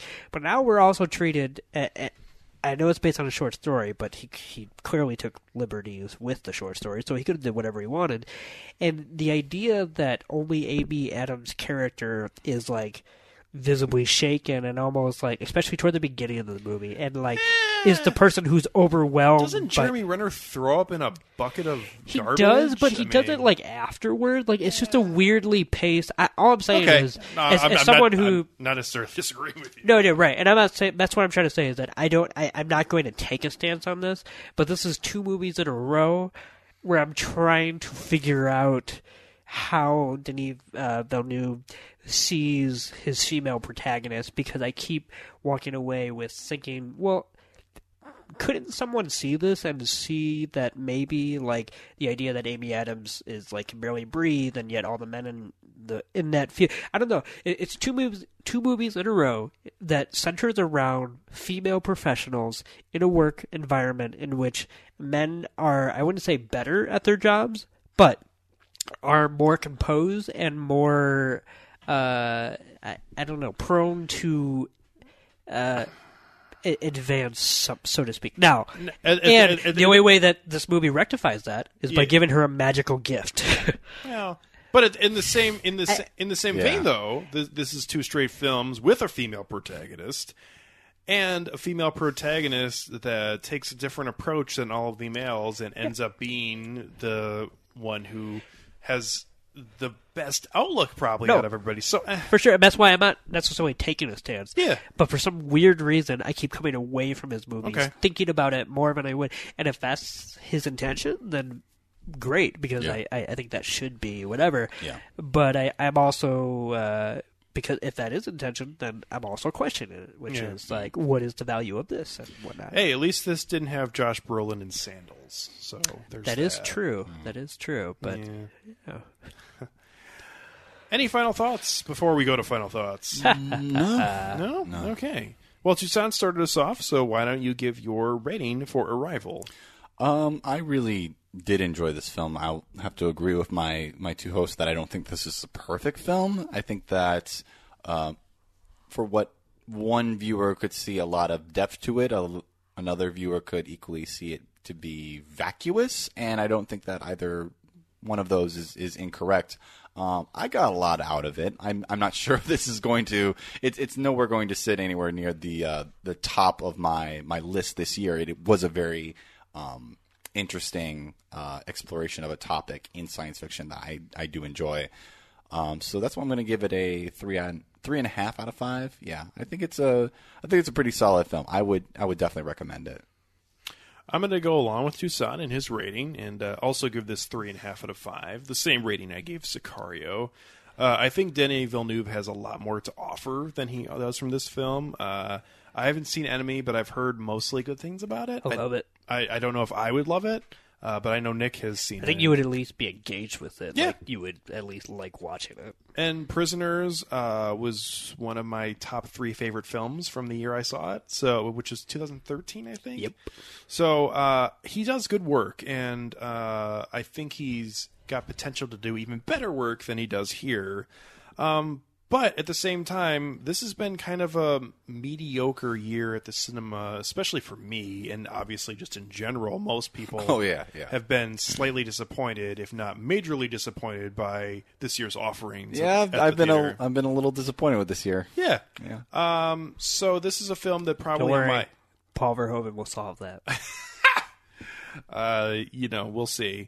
Which Saved by the Bell stars in this one? None of them. So, this film Arrival, though, I did Screech. Oh, man. Dustin Diamond? Man, he's had a rough go of it. I was trying to figure out what his name was. I could not. Anyway. Screech is fine. What a fucking horrible name. Dustin Diamond. Screech! Things are going worse for him than Michael Richards. So that is not a good line to be below. So there you go. No, it's not. At least Michael Richards has royalties from Seinfeld. Continue. Yeah, I've said what I felt about Arrival pretty well, I think. But I do think this is a passable science fiction film that does struggle to find a happy home between mainstream and hardcore science fiction film viewing. That being said, this is a really good film that is going to be higher on my list than it probably should have been because of the way this year has gone. So, 3.5 out of 5 for me for Arrival. Is it's a pretty good film that I'm sure lots of people are going to quite enjoy. Yeah, I have to echo those sentiments in general, which is that I recommend this movie. This is the kind of movie that is essentially not something that does much for me, and yet if someone said this was their favorite movie of all time, I wouldn't think they were crazy. Like, it's very competent at what it's doing. You can appreciate the value even if you don't take from it. And, or I guess more realistically, if they said it was their favorite movie of the year, so to speak, Yeah. like, that would make sense to me, because it is doing something that is, I would say, at least filling a void in mainstream cinema that I really appreciate, and I totally endear myself to any filmmaker that tries to tackle these kind of heavy sci-fi topics in a mainstream lens, because It's definitely a challenge. it's a challenge, but I always appreciate it, even if I don't think it's successful, because of the fact that, like, it's so rare that we get these kind of sci-fi ideas with this much money to be thrown at it. I mean, that's just kind of fun in general, like with Christopher Nolan's Interstellar and whatnot. So yeah, even though I don't think it completely works, and I think ultimately it derails itself, I would watch it again. I just, compared to what I said earlier, I just don't have a desire to. So I give it 3 out of 5. I think every part of this movie, from the acting to the cinematography, is very well done. I just wish it was a little more coherent in its shall we say, storytelling, to truly tie itself together, because this is a movie that definitely, by the end of it, tries to suggest that this was a master plan of storytelling, and that this was all connected, and I'm very disconnected from it. So I would say I was very interested in the first hour when it had to do with some more straightforward topics, but when it tackled the quantum physics aspect of the narrative, I was less interested, which is crazy, because that's a genre, sci-fi, a subgenre, I would say, that I'm just very fascinated by. So 3 out of 5 stars for me. Good stuff. Pretty high recommendations for Arrival. Yeah. If you have any thoughts on Arrival, or like we talked about earlier, any ideas on what you would like to see us talk about our year in review coming up in early 2017, feel free to send them on to us at filmtankshow@gmail.com. On our next episode, which is episode 90, we're going to be talking about this new weird film that somewhat fits into the Harry Potter universe. I know that it has involvement with it, but it's going to be interesting to see how much involvement it has and what liberties it takes with the Harry Potter universe. And that is the film Fantastic Beasts and Where to Find Them, starring everyone's favorite actor, Eddie Redmayne. Oh, boy. Fuck Yeah. Yeah, he's an asshole. This film is directed by David Yates, who did the last Forgot about that. 4 I was Harry going to say, Potter films. he's basically the Harry Potter guy at this point. Yeah. And definitely ushered in a very specific feel to the end of the Harry Potter, where early on, where you didn't have natural lighting and just... But early on, you had a lot of different directors with very different viewpoints, whether it be Chris Columbus, and then did you the had first 2, yes, right? Yeah. and then it was followed by Alfonso Cuarón. It's fantastic. Yeah, but you have different viewpoints by a mile, taking control of your films, and he brought more clarity to what the films were going to be, Cohesion. streamlining of Yeah. it. And he's pretty much signed up for this whole thing, whatever it is. So we'll see what the first one is, and this film, Fantastic Beasts and Where to Find Them. If we don't figure out where to find them, and we have to watch the next 4 just to figure that out, I'm going to be really pissed off. It's gonna be I like just wanna- fucking Dragon Balling with wizards. I just want to know what happens with Johnny Catherine Watterson, because she looks miserable in all the photos surrounding this film, and I don't know if she's just not happy or Yeah, if that's she's her character. putting on a thing. No, like I'm talking about like just in real life, Method like, acting. all the I don't know, man. I don't think so. She looks like she just wants to go hang out with Doc from Inherent Vice. From Inherent Vice. Yeah. So we'll see what this film is, and we'll tell you about it on our next we will. episode. You can find all of our episodes on FilmTankShow.com, and you can find our episodes also on iTunes and Stitcher as well at Film Tank Show. And you can find us occasionally on Facebook, Twitter, and Instagram at Film Tank Show. So, from Nick Cheney to Son Egan, myself, Alex Diekman, as always, thank you very much for listening to this episode of Film Tank, and we'll catch up with you next time.